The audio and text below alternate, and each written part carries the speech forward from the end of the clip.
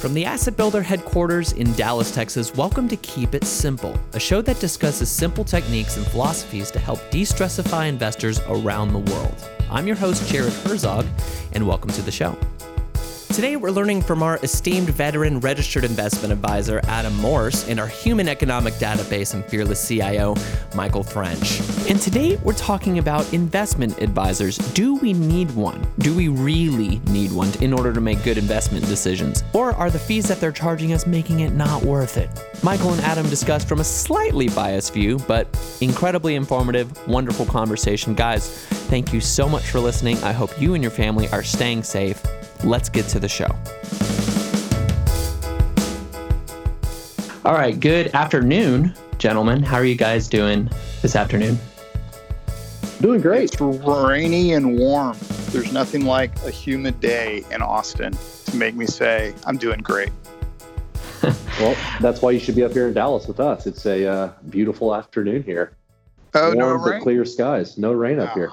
Well, if you couldn't tell, today we're talking about registered investment advisors, obviously. So You would totally have picked that up from that intro. So in the industry, we're seeing more and more people turn to robo-advisors, and we're seeing more and more DIY investors in order to save money on fees and things like that. So my question to you, Adam, is there still room for the financial advisor out there? Obviously, I think so. And that's going to sound biased given that I am an investment advisor. But the first thing I would do is kind of delineate the term financial advisor is a pretty broad term. The asset builder as a firm is a fiduciary. And there's a big difference between a fiduciary and a non-fiduciary advisor. A fiduciary means there is a legal and ethical obligation to do what is in the best financial interest of your client. Now, that's a fancy kind of mix of words there, but essentially what it means is don't sell your clients a bunch of crap just because it makes you a bunch of money, right? So whatever you're doing, you have to have a documented, well-reasoned, thought-out approach for why that's what you recommended to your client and why that's what you're implementing. So that's my first thing is moving forward in this conversation, that's what we're referring to as a fiduciary. And whoever's listening to this, you want to do your research first. Anytime you're looking at hiring anybody to manage your money for you. But assuming we're talking about a fiduciary, I absolutely think there's still value. Now, that's kind of a different question from could people do it themselves? Yeah, absolutely. I mean, we live in an age with technology and the internet and your phone being in your pocket. All of these big custodians, all these different brokerages have apps that make it extremely convenient, extremely easy to plug into your account no matter where you are, no matter what you're doing. We see places like Robinhood offering, more and more commission-free trading. So it's becoming more and more accessible. And even in addition to that, there's more and more information out there. So, it's not as though you couldn't learn kind of the fundamentals of portfolio structure, asset allocation, risk mitigation, all these different things. So you could.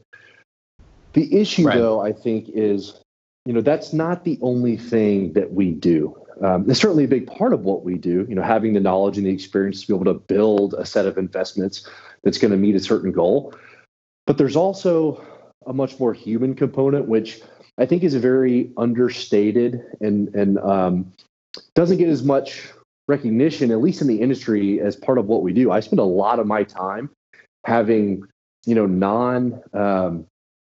non-nerdy conversations, I would say, where we're not in the weeds, we're not, staring at an Excel spreadsheet, where we're just talking about life. We're talking about the goals they have, the fears they have, the things that keep them up at night, kind of their family experiences and things like that all play into how they want to manage their money and how they want us to manage their money for them. So ultimately, yeah, you can manage your own money, and there's a lot of people out there that want to. But I'm always going to have the advantage as an independent third party to be less emotional, to be able to remove myself from the immediacy of the situation, because obviously anytime your account value is dropping or going up for that matter, there can be this motivation to do something drastic. And, we saw a lot of that with the coronavirus pandemic. Right. and we have a lot of stories that I'm sure we'll touch on today of having these types of real life conversations. But ultimately, that's one of my big advantages is I have the experience through my clients that I've gotten to live, so to speak, a bunch of different investment lives. And so I have the ability to stand back and be rational and say, well, what does the data tell us to do in the situation? As opposed to, this is my life savings, I'm scared. And while that's a valid feeling, part of the value I can bring is just a different perspective and hopefully a more balanced, data-driven objective. Now, right. I know that kind of, like I said, is going to sound biased given that I am an advisor, but there's actually data that points to this. And there's a bunch of different studies that have been done. But one of our favorites that, Michael and I and the rest of our team, we talk about all the time in the office is the Vanguard. Michael, remind me what it's called. The value of the value of advice. Yeah, it was the Advisor Alpha. Yeah. Right. And so, Michael, why don't you kind of walk us through exactly what that documents, because that's kind of a third party independent study that we can kind of point to make this point for us. Yeah. So it's interesting. I was doing some research on this, and there was a paper written, the Vanguard paper. There's a Morningstar paper. One of the things that they both suggest, but they don't actually say, is something that Adam said. And then I found this lesser known academic paper that came out of the University of Texas Pan Am down in the Rio Grande Valley. And it said that basically when we use the word advice, we do have to be careful that we're saying financial planning, a holistic, thoughtful advice versus I'm trying to sell you something. So the guy who's just trying to sell you something, there weren't discernible outcomes, differences in outcomes between the guy who's just trying to sell you something and somebody who's, engaged in, is a fiduciary and is doing something thoughtful. So the Vanguard study, it said, there's a value, and they attributed that value to different parts, the different things that an advisor did. So some of it is keeping you invested. For instance, we could give you anecdotal stories about clients who wanted to bail and didn't bail. One of my favorite ladies that I work with is a lady who's brilliant. She's a client. She's brilliant. She's retired. She has a second job. When things hit the skids, she was like, "Oh boy, Michael, well, what have we done?" And we talked, and she walked up to the ledge and turned around and walked back. And we said, "Okay, now here's our plan for when things get back to where we want them to be." Now, what was really interesting is as things rebounded, we had this repeated conversation where it was like, but remember, when things start to go well, you can't say, "Oh, okay, now we're fine." Remember that feeling of panic. And if we need to rebalance your portfolio so that if things went down again, you wouldn't be panicked, let's do that. And so she stayed the course, and she's recovered nicely. She now is in a portfolio that's more suitable long term, but she didn't pull the cord or push buttons or do anything when markets were down. And it took a lot of discipline, and it took a lot of conversations. I don't know. Yeah, it'd be interesting to ask her how much of that was me and how much of it was her and how much of it was her reasoning. Because I don't really know, but I do know that we had a couple of conversations. Adam was actually part of a couple of them, or at least the email exchanges. Yep. We have clients who said, "Well, I want to get out of the market entirely." And you would convince them that, hey, there are other options. There's risk reduction that would allow you to take part in something coming back up. And so all of that is anecdotal. And what Vanguard did is they said, well, let's put some real numbers, some real values on it. Mm-hmm. What was even, I think, more interesting is Morningstar did a study where they said, hey, we're actually going to put a percentage value on it. And what they said was an advisor can, if you're trying to earn income in retirement, for instance, can help you get an additional 1.59% in value through portfolio construction, through helping you stay the course through all of these things. So now that doesn't sound like a lot, but if you think about it, let's say you're expecting to take 4% of the safe withdrawal rate, the 4% withdrawal rate, and somebody said, well, instead, working with an advisor, you can expect to get 5.6%. That's pretty significant. It's almost it's 22.6, I think, is the actual increase in value.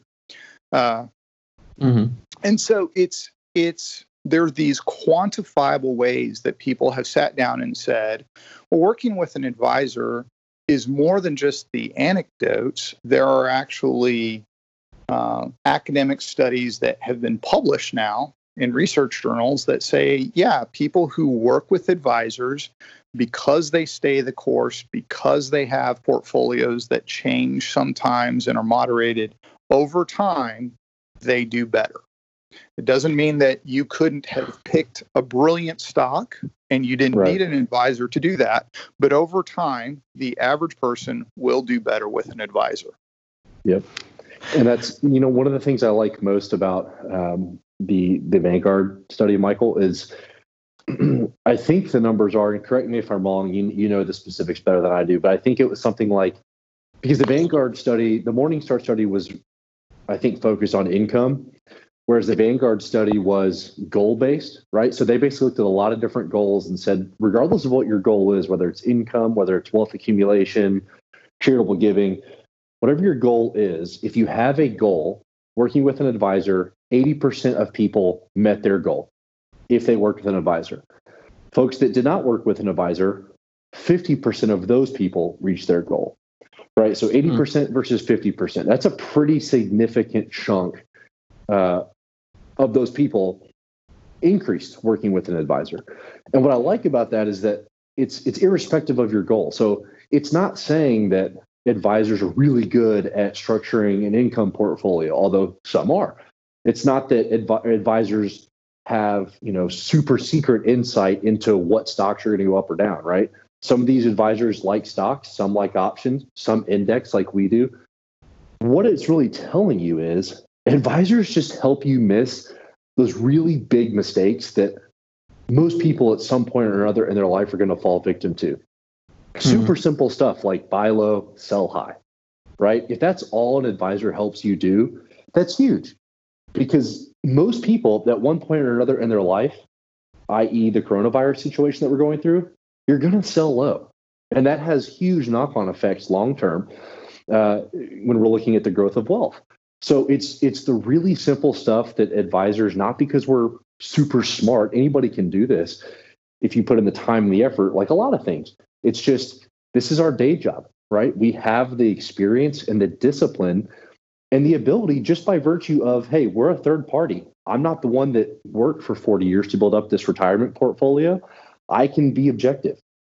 And so as long as you're compensating that advisor in a way that aligns their interest with yours, then you can rely on the fact that, well, their objective view is probably going to be a little bit more reasoned than mine, especially when things are really, really good or really, really bad in the market.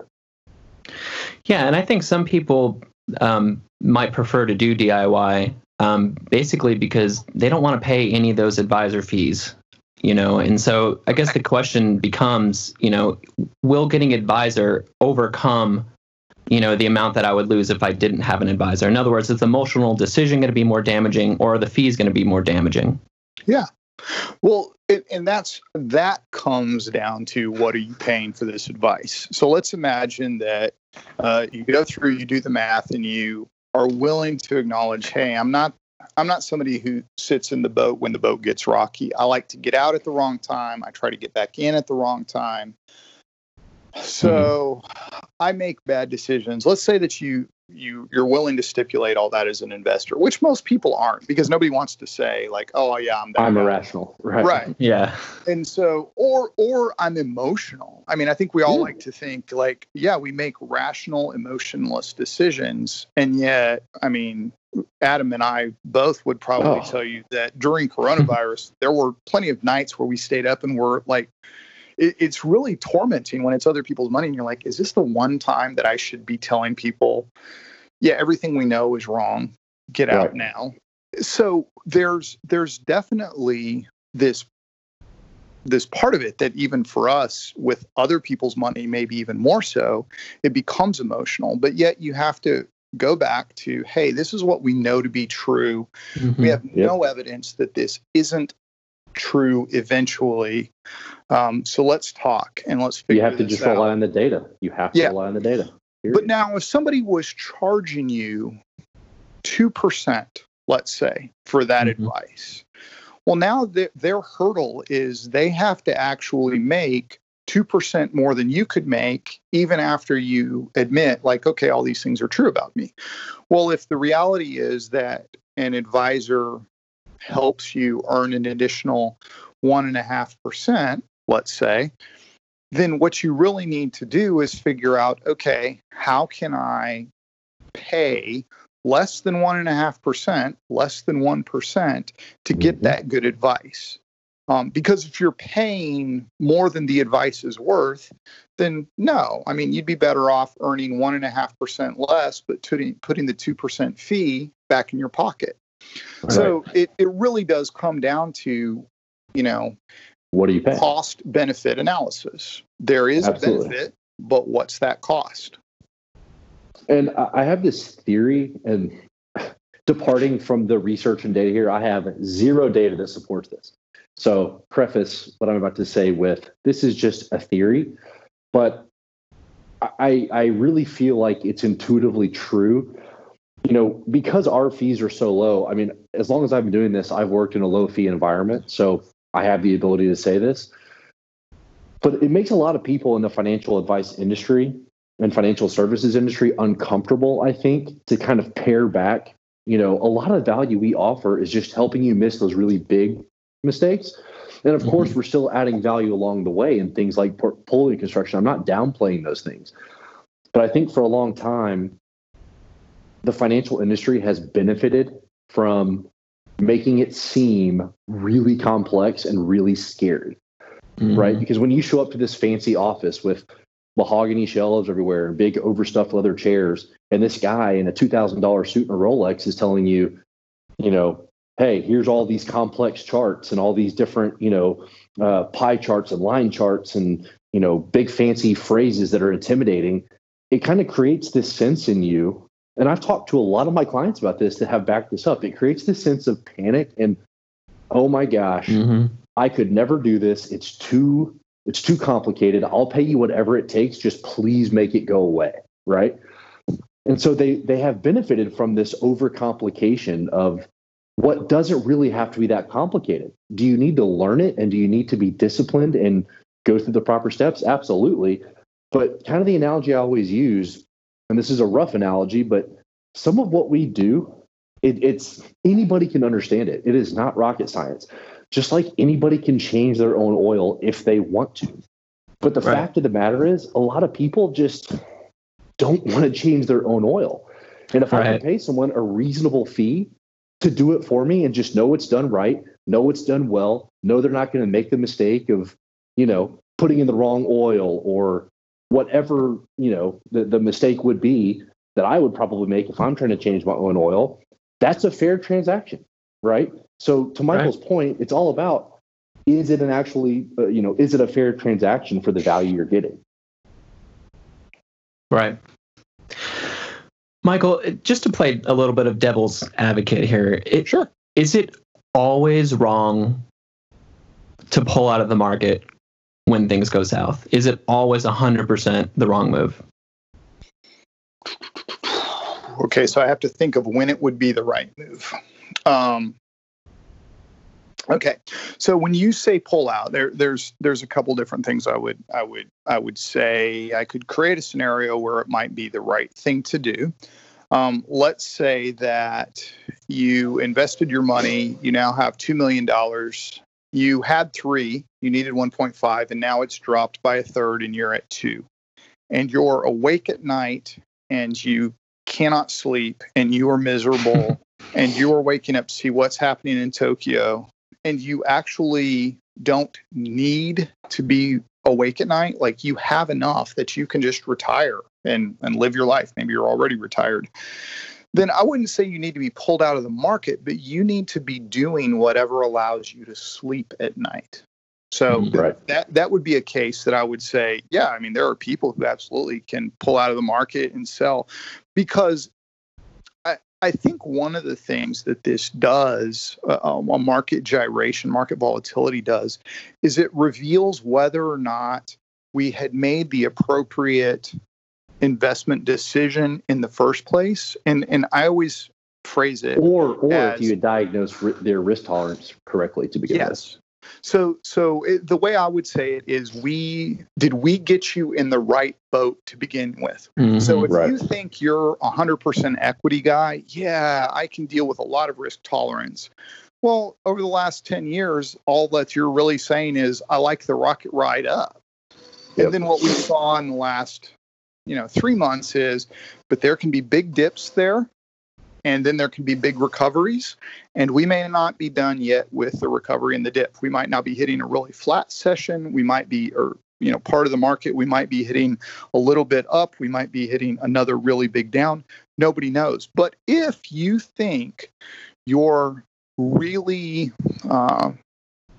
able to tolerate risk, but yet you were awake every night and you were willing to pull out and you had to be talked into staying the course, what you might want to do now is consider, hey, instead of being a 100% equity guy or maybe an 80-20, maybe you're actually somebody who's more confident or more comfortable with a 60-40 allocation, something that's a little less volatile.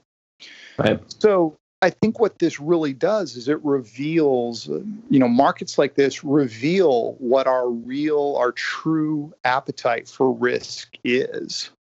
You can certainly build some unique cases, but if you have a, 5, 10, 15-year investment horizon, then no, there's nothing that we can say, oh, over time, if you take your money out of that and you put it into this instead, you will earn a higher return.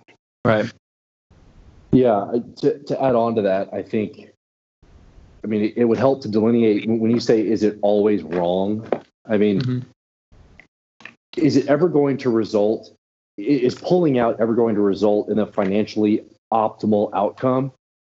Probably not, unless you just time it exactly right, which would be a statistical outlier. Most of the time, no, it's not going to be the right thing to do. But that said, the consequences can vary, right, based on the situation that we're talking about, based on the person that we're talking about. Mm-hmm. To Michael's point, if you have $6 million and it drops to $4 million, well, if you can retire on $2 million, you still have $4 million, then okay. Then while it's probably still not going to end up in maximizing the amount of wealth you have at the end of the game, you're still going to be okay, right? It's not a fatal decision. Now, if you're down in the 300, 400,000 range trying to retire, then the consequences are up, right? So the stakes are higher. So again, that's where advisors that's what we do. We sit with our clients and we help them kind of diagnose where are they on that spectrum so that they kind of know what they're getting into and know what the outcome is going to be if they make that kind of decision. Right. Yeah. The other thing I would say, Jared, is kind of the most successful investors, the most successful clients, honestly, are people who typically are sitting on some cash and they're waiting for opportunities like this. So I know in my personal life, it's hard to do, and I have to talk to my wife every time and convince her, even though she has a background in finance and investments, I have to convince her, hey, this is really undervalued. We should really be buying now. And she's like, but it's undervalued for a reason. The world's going to end. And that's kind of her default mindset. But if you have that extra cash set aside where you're just waiting for something to be undervalued, I would argue, like, if you ask me, is there ever a time to get out? Sure. After I've invested in something and I've, doubled or tripled my money in a couple of months, whatever that, small amount of money might have been, then sure, I would get out of that. And then I would wait for things to reset. And then I would dollar cost average back into the market. But I think the question you're asking is obviously, well, should I ever sell in a panic at the bottom? And I would argue, well, no, but you can definitely sell when things are a little euphoric. The counter to that would be, well, Michael, people thought things were euphoric, 5 years ago, and the market's done nothing but go up since then. And you would have missed all that if you had just sold out at what you thought was the top. So again, maybe there's never a right time to sell. Maybe you should always just hold on to things and rebalance and move into different asset classes, but stay invested. Now, Adam, you're an advisor. So my question to you is, do advisors need advisors for their own investment? Absolutely. Yes. Yes. That's a pretty easy answer, actually. Yeah. It's one funny. Of the reasons. Go ahead. Well, let me just say this. Working at DFA, it was amazing to me that people who, like the CEO of the company, so the fund company that we use, they would talk about talking to their financial advisors. So, their goal, their financial goals, somebody else would check those to say, hey, is this realistic? Does this make sense? And I mean, go ahead, Adam, but I would say we do the same thing. Like, we talk to each other internally and we say, I'm thinking about doing this. Does it make sense to you? Yeah, absolutely. I mean, I think for a lot of different reasons, we're human just like everybody else. I don't like to see my account balances drop. So it's extremely valuable to me to have someone that I know has my best interest in mind. Everything is aligned. They're incentivized properly, so that I know when they tell me what they think, it's because it's what's best for me. And it helps me, because I do this, there can be a sense of hubris at some points of, well, I do this every day. I know what I'm doing. I can make this decision. I can take this risk. It's just, the average investor, right? As silly as that sounds, there can be a tendency to think that sometimes. And so to have a second set of eyes to bounce ideas off of, to bounce thoughts off of, I think that it's kind of a similar question to, are you ever a person that would, is there such thing as a person that wouldn't benefit from having like a personal trainer or a dietitian, right? I mean, I don't care if you're, morbidly obese, whatever, or if you're a top tier world-class athlete, they're going to find a way to add value for you, right? Because that's what they do. They'll tailor the plan so that it makes the most sense for you, whatever situation you're in. So I would say absolutely. There's really no question in my mind. That's a perfect point. Michael, anything to add to that? No, I think that sums it up well. All right, guys. I think this has been a pretty good conversation. Y'all ready to get out of here? Yeah. I think so. I think we probably put enough people to sleep. Well, that's all right. All right, guys. Thank you so much for hanging around. We'll talk to you next time. Okay. Bye, guys. All right. Bye-bye. See y'all. If you have a question for either Michael or Adam concerning this topic or anything else, please visit assetbuilder.com/podcast. There you can find their contact information as well as the show notes for every single episode. This podcast is intended for educational purposes only and is not to be construed as an offer, solicitation, recommendation, or endorsement of any particular security, product, or service. For more information, visit assetbuilder.com.